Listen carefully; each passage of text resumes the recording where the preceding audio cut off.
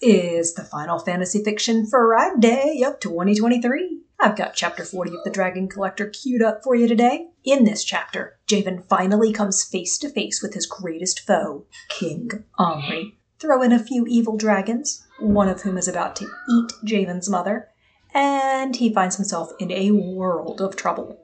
How is he going to handle these challenges? Tune in to find out. But before we return to Zandador, I want to let you know that I have opened up the League of Adventurous Authors to new members. In the League, we meet live on Zoom each Monday and Friday to share goals, wins, and our stories. One author steps into the spotlight each meeting to read a few chapters of a current writing project. Then, we provide live feedback that is encouraging and helps you become a better author. And in the last 10 to 15 minutes of the meeting, we have a live Q&A time so you never have to feel stuck again. To be considered for this opportunity, simply shoot an email to dk@authordkdrake.com and I will personally respond with application details. Now it's time to visit the land of Zandador. It's Fantasy Fiction Friday! That means it's time for an escape break with Author DK Drake. This is the part of the show where your host, Author DK Drake, reads you a snippet of one of her stories. So if you're intrigued by a world where dragons exist and people live for hundreds of years, stay tuned for a show designed for sheer entertainment purposes. Still here? Fantastic. Prepare for adventure, for you are now entering the land of Zandador.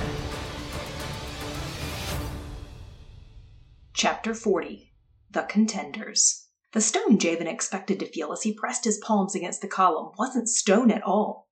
It was actually a soft, malleable surface that lit up and vibrated when he touched it. A perfect mold of his hands remained once he stepped back. The vibration stopped, but the glow lingered, and a vertical line of 4 triangles the size of dragon scales appeared above his handprints. "Halt!" The Dark King ordered Vasilis to a hovering standstill above Esmeralda and peered over the edge. "Who touched the column?"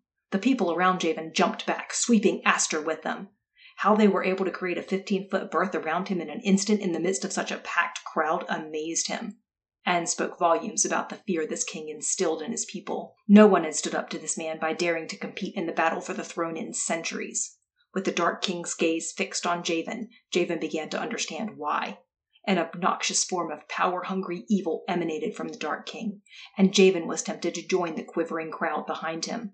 A glance at his mother, however, encouraged him to stand his ground. Javen adjusted his hat, cleared his throat, and said, "I did."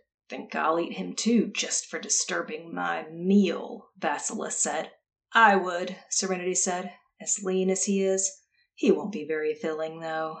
Doesn't matter. He's young. He'll have a nice crunch to him." Hearing the telepathic dragon conversation unnerved Javen further. They were, after all, discussing his demise. But he didn't want to clue them into the fact that he could understand them. As long as he was able to eavesdrop, he might be able to pick up some interesting information about dragons or the Dark King that could provide an advantage for him in the competition. Nevertheless, he couldn't resist looking up into the angry eyes of the half-golden dragon as he floated above the heads of those standing on the stage. The view into the 2 large black pools of hatred sent shivers down Javen's spine.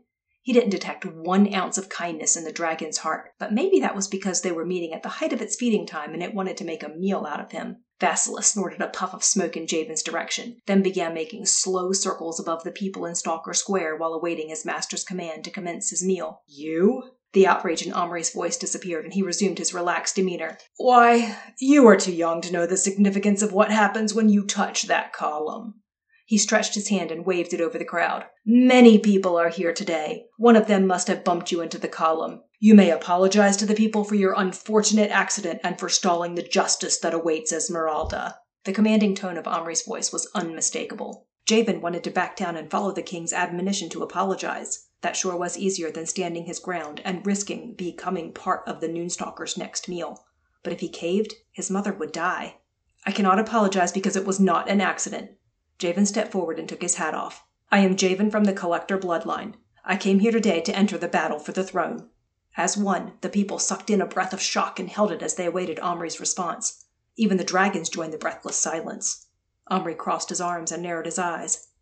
"No one has dared challenge me in 400 years. "I am not challenging you, sir." Javen felt his voice begin to falter and had to work to make it sound strong and steady. He took a deep breath and made himself say his well-rehearsed words. I am simply acting in willing obedience to the laws of the land. Your justice demands I be allowed to compete in the battle for the throne."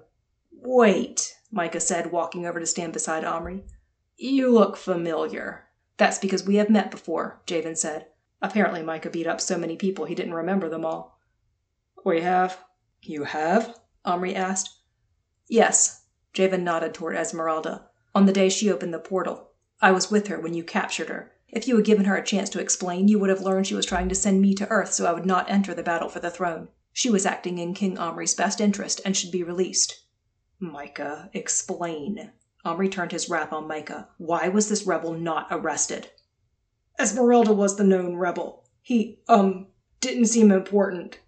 "Well, clearly he is a problem that needs to be dealt with." Omri slapped Micah's face. "You are no longer my son. Now, soldier, arrest him."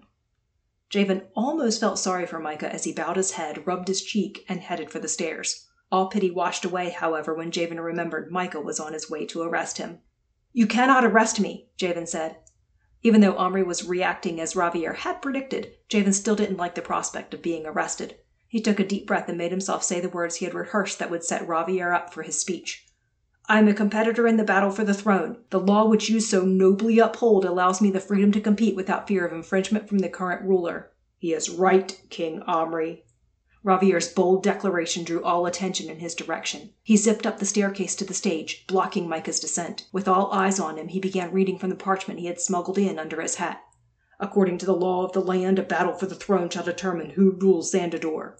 The battle shall take place in the final year of a ruler's 100-year reign. A person from any of the 4 bloodlines, except for the reigning king or queen, may enter the competition at any point during a battle year without fear of infringement from the current ruler. To officially enter the battle for the throne, a person must touch a bloodline column in Stalker Square in front of no less than 12 witnesses. If his or her bloodline is pure, handprints will remain in the column and 4 scale slots will appear. The first person to fill the scale slots from the stalkers he has collected, protected, hunted, or destroyed will become the new king or queen. If no one fills the slots by sundown on the final day of the battle year, the reigning ruler will retain the throne for 100 more years." Once the echo of Ravier's words faded away, he continued. "King Omri, you have praised your people for obeying the law. Shouldn't you do the same and allow the battle to commence? After all, disobedience is not tolerated in your kingdom." Javen watched Omri fume at hearing his own words repeated back to him. He had been backed into a corner, and Javen could tell the man wasn't sure how to respond. Meanwhile, more and more of Vasilis's scales were turning golden as he floated above the crowd. Javen could feel the dragon's mood darken with each changing scale. If Vasilis wasn't allowed to eat soon, his appetite would become insatiable. Then no one in the square would be safe. "Of course my father will allow the battle to commence." Micah's words turned the infuriated look on Omri's face to one of stone-cold anger. Micah shot his father a sideways glance and knew he was standing on shaky ground. Nevertheless, he continued to address the crowd. He didn't want to spend any more time in the dungeon and knew that's where he was headed if he didn't talk fast. "King Omri is an honorable man who upholds the law and only wants what is best for the people of Zandador. It is a battle for the throne year, and you deserve to experience the thrill and excitement of such a battle. But there is no battle without an opponent." He paused and smiled. He was about to make history. "On behalf of King Omri and the Hunter bloodline, I present myself as a proxy competitor in the battle for the throne." The crowd cheered Micah's announcement. They liked his idea. But would his father? He held his breath and waited for Omri's reaction. If you enjoyed today's Escape Break episode but don't want to wait to find out what happens next, click on over to authordkdrake.com. There you can become a DK Drake Insider, secure your free starter library, and access all the books from the Dragonstalker Bloodline saga that are available for sale on Amazon. In the meantime, I dare you not to dream of dragons tonight.